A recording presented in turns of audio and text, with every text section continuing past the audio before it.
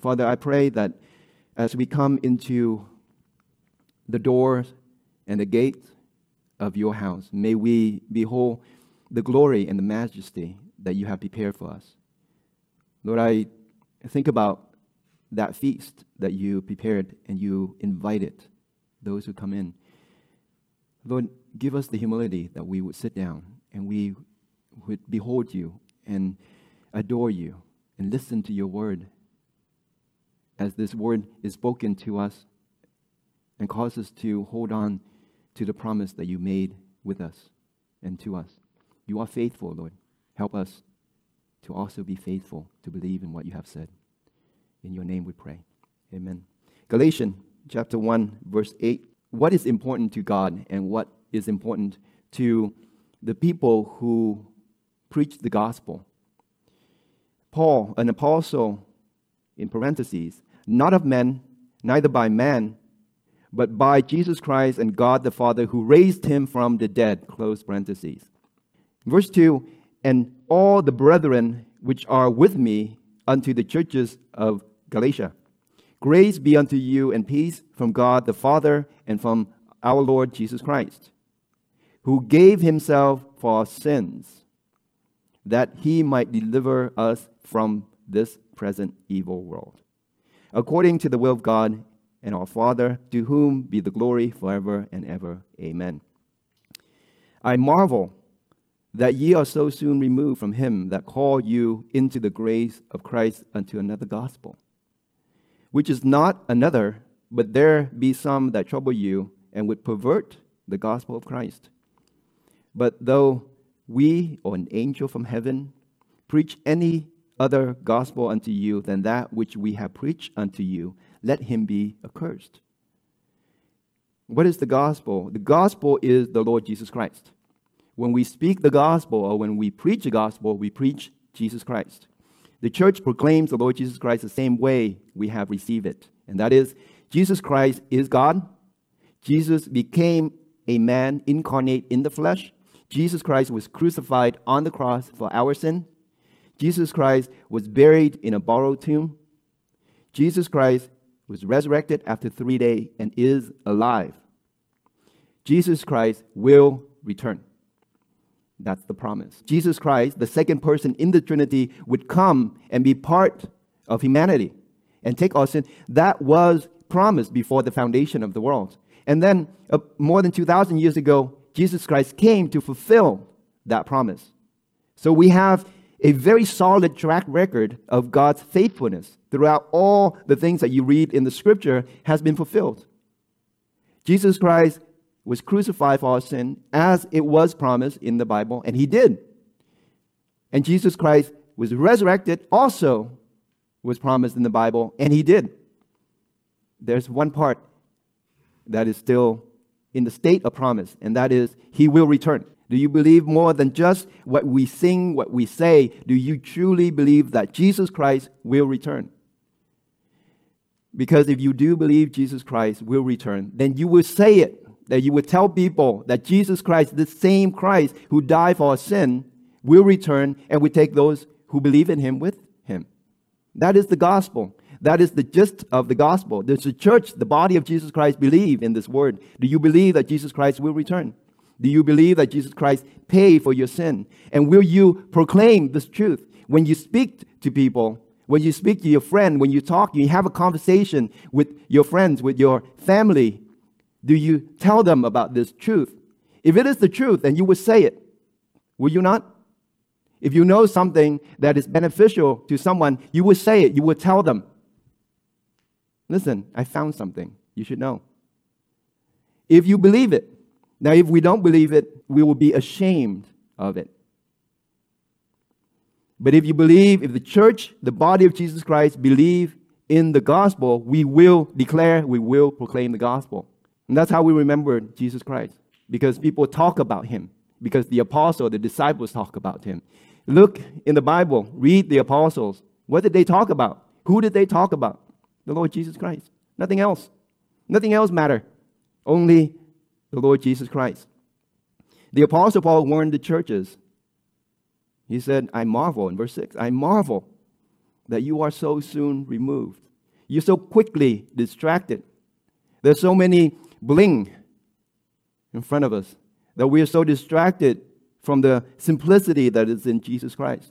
And we run after these other things that is so attractive. We must return to the preaching of Jesus Christ. Christ and Him crucified. The Apostle Paul says, I know nothing among you except Christ and Him crucified. Otherwise, there's no gospel. The church must believe in the intrinsic power, meaning the innate power of the gospel. We think that we have to convince people. We think that we have to say something that persuade them. But you know this. No one is convinced or persuaded by what you say. The gospel has intrinsic power, innate power to save those who believe. I believe if I preach the gospel, God will save. That's it. That is what I believe. So if I preach the gospel and the gospel penetrate into that depth of your heart, the Holy Spirit will save you. How do we define the gospel? The gospel defended the purity, the apostle defended the purity of the gospel, meaning it's unadulterated. It is pure. In his opening remarks, we read, an apostle not of men, neither by man, but by Jesus Christ. The fidelity of the gospel is the clarity in which it is expressed. If it's convoluted, if it's hard to understand, then it's not the gospel. The gospel is clearly expressing who Jesus Christ is and what He taught. The disciples and servants of the Lord had faithfully preserved the sound doctrine of this writing. Preaching and expressing the Lord, the church must continue this tradition when we articulate the gospel. The Apostle Paul begins with the authority. Who sent him? Who gave him the authority to speak the gospel? And the apostle received the gospel, he preached it faithfully, and this is what he said. Paul, an apostle not of men. He was not sent by men. It was not the church laid hands on the apostle Paul and said, I will send you out there to preach a gospel. He said, no, that's not how it came to be. That's not how my apostleship is. The apostle says, not of men, neither by men, but by Jesus Christ. He was sent by God. The mandate, the person who sent him is not men. He does not owe his allegiance to men or church or anyone. He was sent by God to preach the gospel, and that was what he did. To the detriment of his health, to the detriment of his freedom, to the detriment of his life. He preached the gospel because he was not sent by men. There's no authority on earth that sent him to preach the gospel. It was God. And so the world hated Jesus Christ, hated the people who believe in Jesus Christ, and so he was persecuted in the same way that Jesus Christ was persecuted. Not of men, neither by men, but by Jesus Christ and God the Father. There is the Trinitarian work in the gospel. And here, he qualified who the Father is, who raised him from the dead. Jesus Christ is not dead. Jesus Christ is alive. This is the authority, because if you are sent by someone who is dead, there's no purpose for your work. But Jesus Christ is not dead. He is alive. He is resurrected. Not of men, neither by man. The declaration of Paul's authority is found in the tones of this letter. He went out and he declared, so that you read this letter, and the first thing you read in the letter that you receive, you can do one of two things. Agree, then go on and read it. Or disagree, throw it away. Jeremiah gave to the king. He read it. He didn't agree with it. So what did he do? Threw it into the fire. The Apostle Paul made it clear.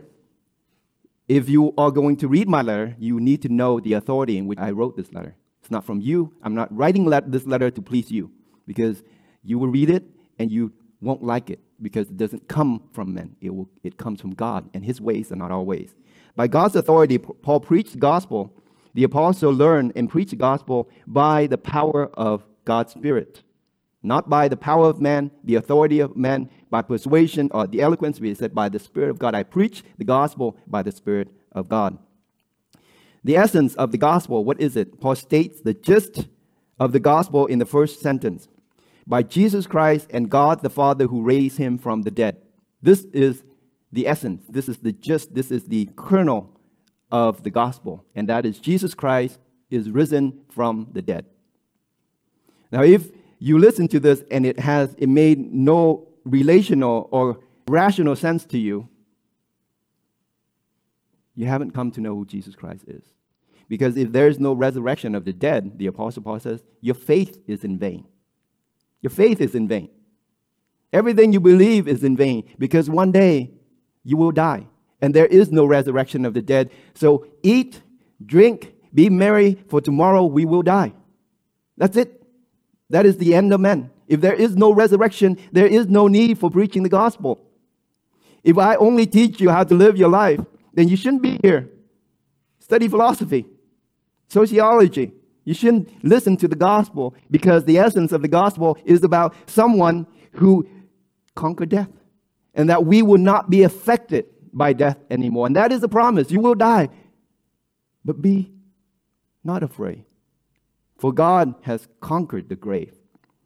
Christ's resurrection is the center of the gospel message. The Apostle Paul put it in the first sentence, who raised him from the dead. We need to understand this. Otherwise, our words, our speaking, our whatever we share has no value to anyone.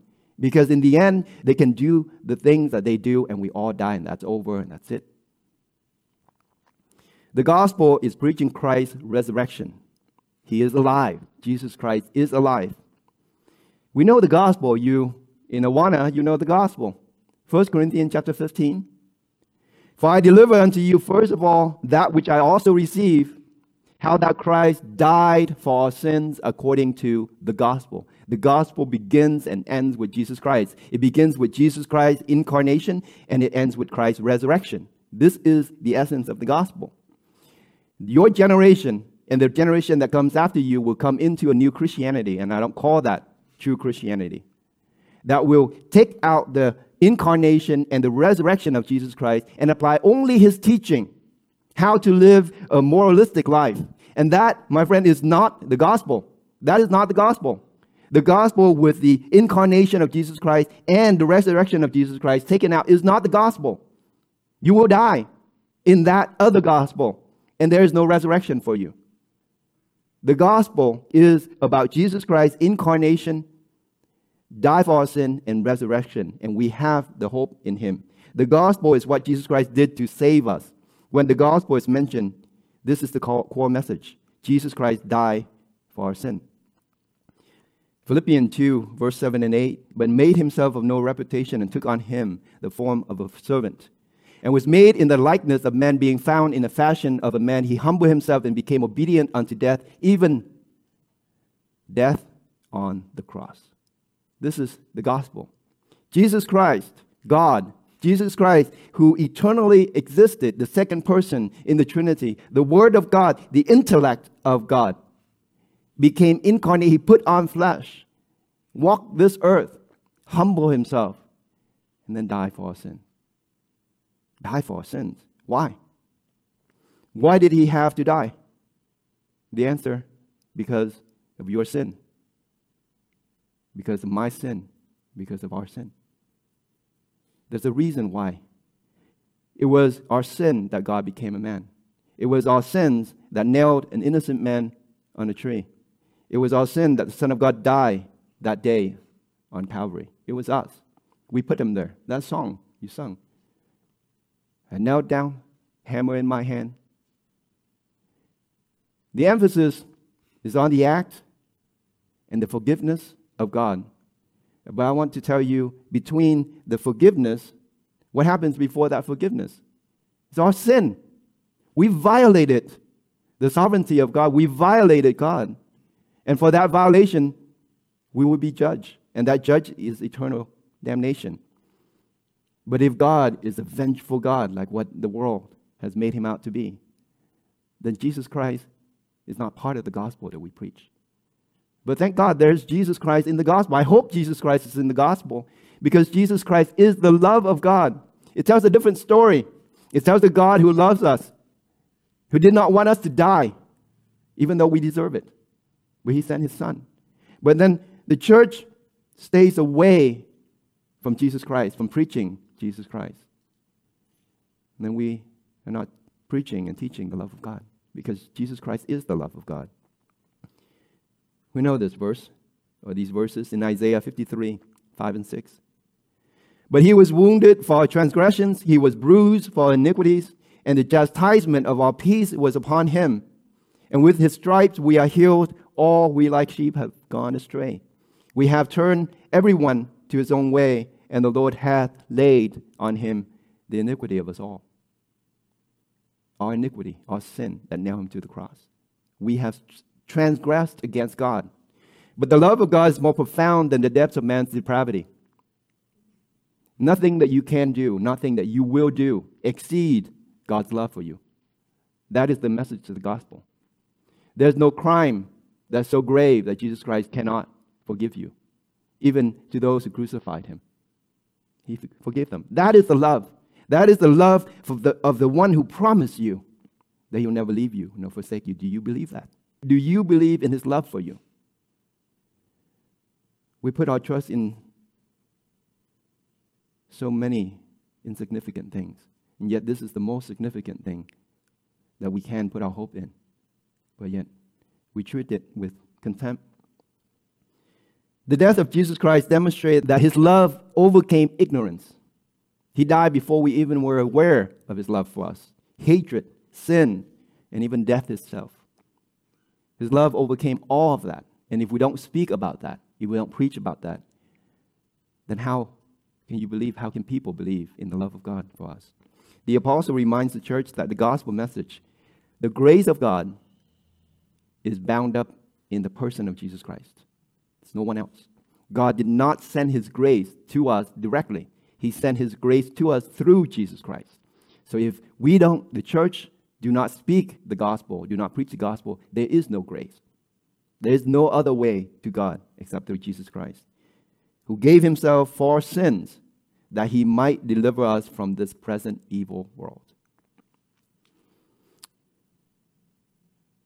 We are in a state of fear, anxiousness. We don't know what will happen. The Bible, the Apostle Paul tells you, this is what God did. He gave himself for our sins that we might be delivered from this present evil world. You know, the things that happen on the outside in your life can only affect you if you let it inside. Peace comes from inside, not from the external things. God gives us peace to overcome the evil that's within us and outside of us from inside, not from outside. No other gospel. There is only one true gospel of Jesus Christ. It is according to the life of the Son of God who loved us and gave himself for us. That is the gospel. Luke reminded in the book of Acts, and this is what he said, of all that Jesus began both to do and to teach. Of all that Jesus Christ began both to do and to preach. This is the gospel. The gospel is telling people, is preaching the Lord Jesus Christ, who he was and what he taught. That is the gospel. Any other teachings are not the gospel of the Lord Jesus Christ. The Apostle Paul, that the perversion of the gospel in verse 7, which is not another, but there be some that trouble you and would pervert the gospel of Christ. Why do we pervert the gospel? And what does that mean to pervert the gospel? Perversion is taking something that is good and making it bad. That's what perversion is. Perversion is someone say something and you telling someone else that same thing, but you change it a little bit to make them look bad. That's perversion. Perversion of the gospel is taking what's pure and what's true about the promise of God and we change it so that people would like us a little bit more. Or we want to send people in the wrong direction. Perversion of the gospel is, you know, or you might not know because you were ignorant of the gospel. And you think, I think that's the worst kind of perversion. You think you're doing the right thing, but you're actually perverting the gospel because you didn't care to know what the gospel is. And that's the worst kind, ignorance. Historically, humans do not want to hear from God because of our sinful nature. So if I talk about sin, people are uneasy. And so what do? I say about everything else. except the things that make people feel uncomfortable. That's perversion. Why would Jesus Christ have to die if there's nothing wrong with you? Why would the Son of God have to come if there's no purpose for him to come? Because there's many ways that will lead to God. That is the perversion of the gospel. But historically, we do that because we are afraid, because we know that there's a God who watches and knows everything. You're too young. I can't use that example. If you know God is watching, if you truly believe that, then your level of committing sin will be lessened. Let me read to you in Exodus chapter 20, verse 19. It speaks about where we are in relation to God, to listen to God. This is when the people were in the wilderness, and God says, prepare yourself, because tomorrow you are going to go and hear God speak. Well, they did, and they didn't like it when God spoke. And this is their response to Moses. And they said to Moses, speak thou with us, and we will hear. But let not God speak with us, lest we die. You see, we don't want Jesus. We don't want God to speak to us directly because we know the darkness of our heart, the sinfulness of our nature.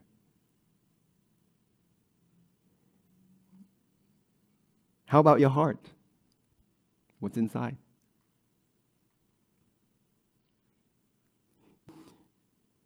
There are people who can't see, and we're okay. We're comfortable with that. You don't know what I'm thinking because you're just like me. I know you. But we don't know God. And we know our flesh, our mind, our heart, He can see through all of it. There's nothing hidden from God. And so we said, God, don't speak to us. Send someone, a man. But better yet, we'll send a man. We'll make our own prophet, and we send that prophet to us, and that prophet will speak to us. That is the perversion of the gospel. And that's why the Apostle Paul said, no, you guys didn't send me. God sent me. I speak God's word. Just like the people with Moses. We don't want to hear God directly. Speak to us, and we will hear. But then when Moses spoke to them, did they hear? The depths of our consciousness, we know our works are evil before God. So we opt some other ways of reaching God. We want a different gospel. We want a gospel that makes us feel good. We want a golden calf that we can see, that we can worship, because, when we leave, it does not see us. It only sees us when we're watching it. Or to the new American Idol. There are many new forms of golden calves today.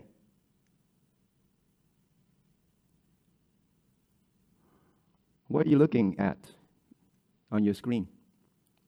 The internet has all kinds of stuff for you today. You don't run out of entertainment. And what happened is that it's increasingly becoming more violent and increasingly become more adaptive to your need for stronger stimuli. What that means is that your senses is becoming more callous. You need more and stronger stimuli today to make you feel. So you get these people who give you these challenges, and these challenges becoming more and more aggressive. We are so quickly turned away from the truth because there are things out there that's more attractive, that give us a sensation that we want to feel. The Apostle Paul said, I marvel that you are so soon removed from him that called you into the grace of Christ unto another gospel. The church is the only place left, the bastion of the preaching of the true gospel. And if the churches don't preach the simple truth, we become just another drop in this increasingly aggressive stimulus world. We want stronger and stronger stimuli just to keep us entertained. Our attention needs something stronger, something more powerful to grab our attention. We need more potent stimuli today to keep us entertained because our senses have become dull to what we consider trivial. We want something that hits us in the face, knocks us over. Like the ice bucket challenge. I want to feel something. I want to feel the ice on my head. Well, that, my friend, is pale in comparison to the salt and ice challenge today. That left kids with permanent nerve damage. We need to feel more now. The need to connect with other people. We've been locked down. The effect of the social impact in your lives, in the kids' life, in the young people, in the adults' life, we don't see it yet. But I will tell you this, we will see the effect of this on our society. So what do kids do? Young people, what they do, they need stronger stimuli. So they come up with these methods to feel the pain and to show the pain, record the challenges and show each other so that you can empathize, you can feel the pain with each other. It's a call for help. In 2015, there's a study published by the National Institute of Health. They concluded that college-age students, 18.74 years old, that's the average age, and they concluded that exposure to violent movies and videos and video games become emotional and physiological desensitization. This is a secular study. It's not a study from the church, by the National Institute of Health. Let me read to you a quote. The results point to a diminished empathy and reduced emotional reactivity to violence as key aspects of desensitization to real-life violence, and more limited evidence of psychological desensitization to movie violence amongst those who exposed to high levels of televised violence. We need stronger and stronger stimuli, and the effect of that is we become more and more desensitized to violence. And we become desensitized to pain. And we become desensitized to our own pain. We desensitize to other people's pain. And the escalation of violence occur in real life. And when you think that things happen virtually, you shoot someone and then restart, they come back to life. And you think that happens in real life. And right now, in this climate of isolation, when you're alone, we need to feel and to be heard more profoundly than before. Especially young people. The disconnection, the isolation is making this worse. And the internet becomes a place to feel, to be connected. And much of the things that you find on the internet is not the gospel. It's antithesis to the gospel. The bait of Satan. But I fear lest the serpent beguile Eve through his subtlety, so your mind should be corrupted from the simplicity that is in Christ. 2 Corinthians chapter 11, verse 3. All that glitter, it will fade. The adoration that people praise you, that will end. When that rich young son, he spent all his wealth on his friends and harlots, they cast him to the swine. The devil lures you with the promise to satisfy your immediate desires. And once you tasted the lust, you become addicted to this gratification. I want now, this immediacy. You become addicted to that. When your phone dings, you got to pick it up. You got to respond. You're walking even throughout the house and people around, you don't see anyone. All you see is that show on your phone. You become addicted. You can't remove yourself. You don't know why, or if you're even conscious of thinking about what you're doing. There was a time when there's no devices, there's no connection. People actually think, ruminate through their minds. That word even a word that you understand anymore. You go through the process of your mind and think about things. Now we're being force-feed with other people's lives. We live vicariously through other people. We laugh because they make us laugh. We cry because they make us cry. We can't have our own experience because we have the feel of experience through other people.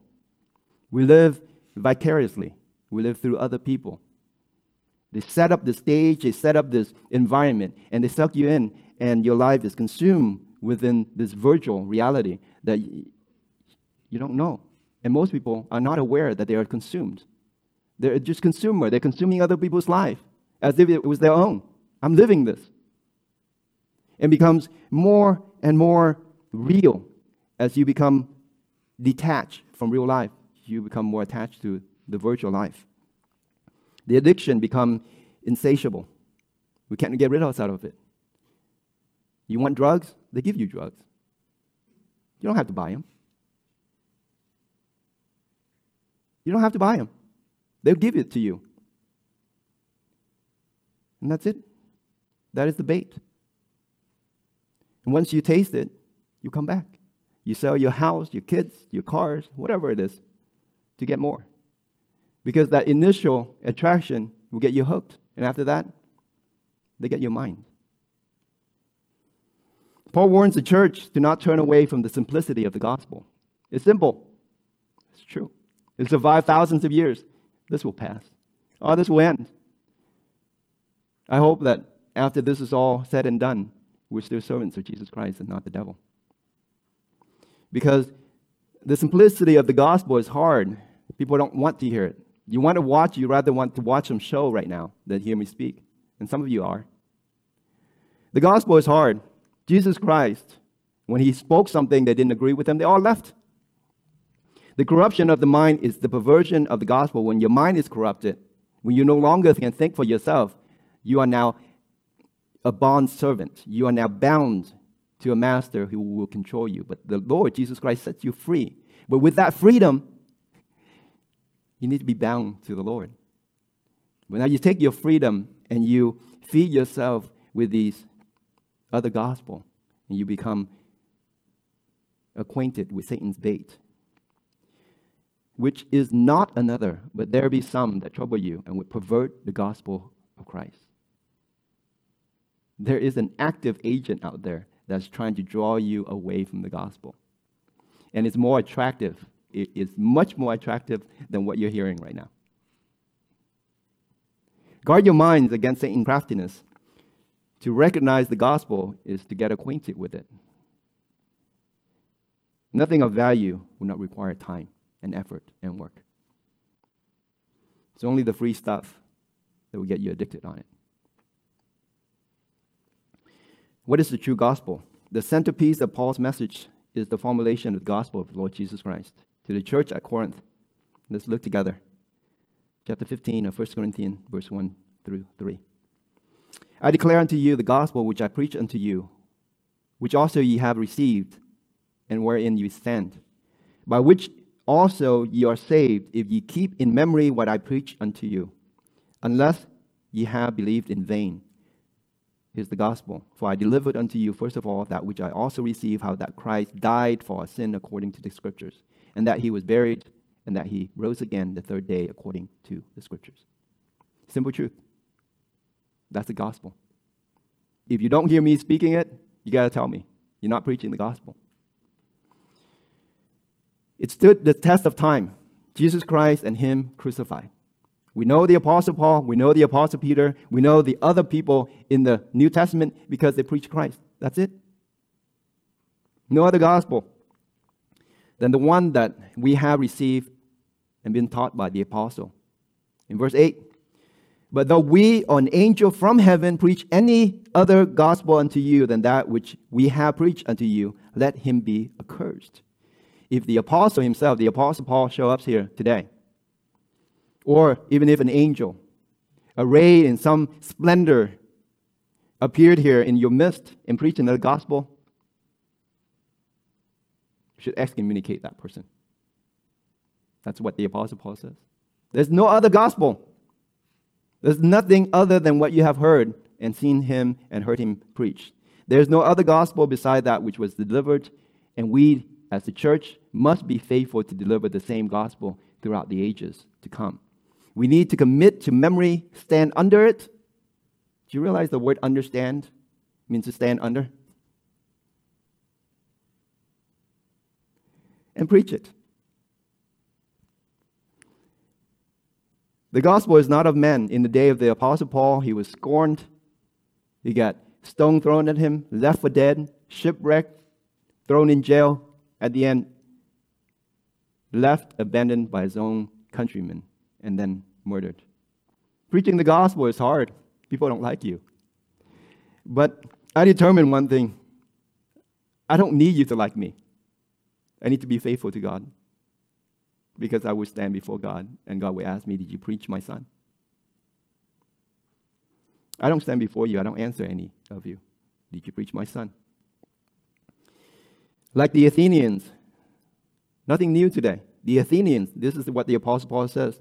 They want to hear some new thing. They want to hear some new thing. There's no new thing. There's the gospel and Jesus Christ, which make you new. Not some new thing that you can latch onto that can transform you and make you into a new creature in Jesus Christ. Our minds is renewed day by day as the gospel penetrates into our consciousness, and we are renewed. We get bored because the new thing is outside of us and we keep chasing the new thing. But when the gospel is in us, He makes us new. We become the producer, not the consumer.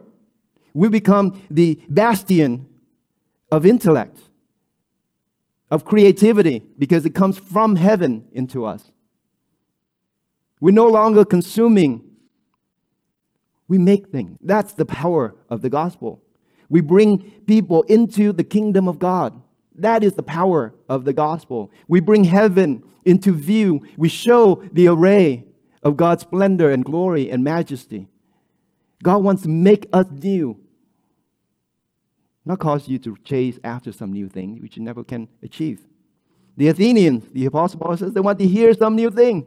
They always want to hear some new thing. They gather together to hear some new thing. But there's nothing new. There's nothing new under the sun. You end up despair and isolated like we are today. All advances, all the technological advances now. Stay at home. Stay at home, kids. 6 feet apart.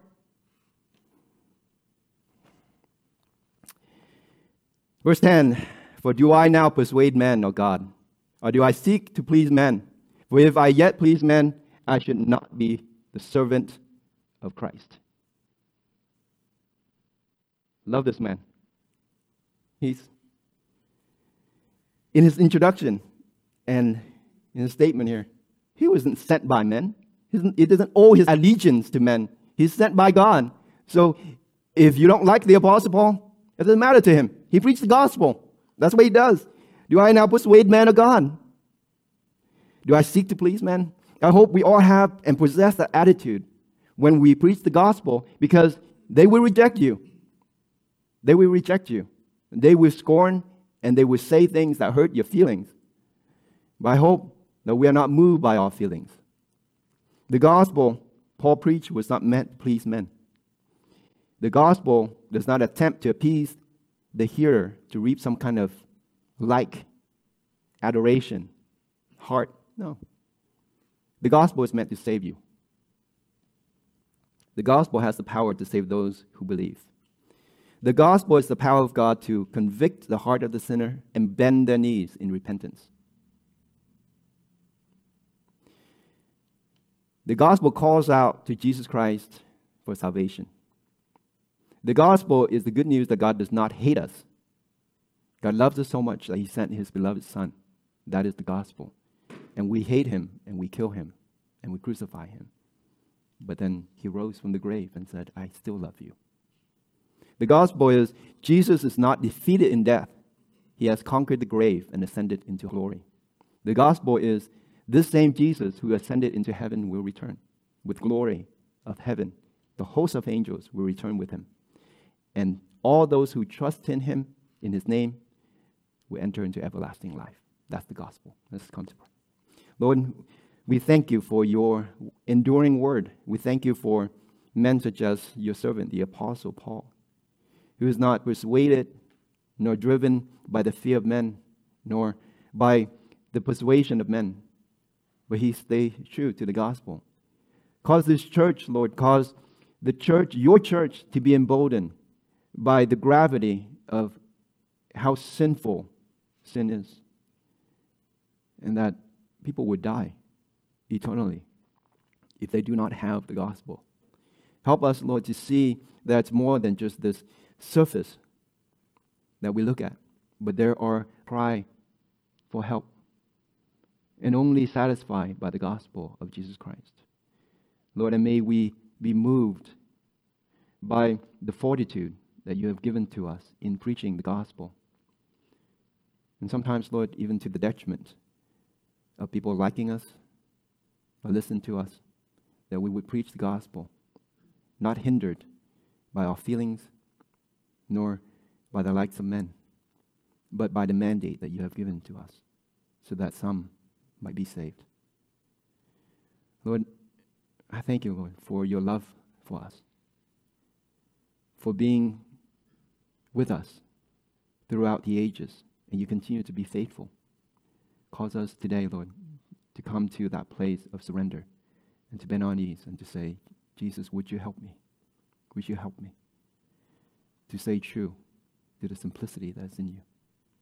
I pray all this and for the church in the days to come, that your grace might be abound where sin is abound, Lord, and that we would rise from the ashes of this altar and into the glorious beauty and in the glorious satisfaction in knowing the Lord Jesus Christ and your resurrection and your love for us. In the name of Jesus we pray. Amen.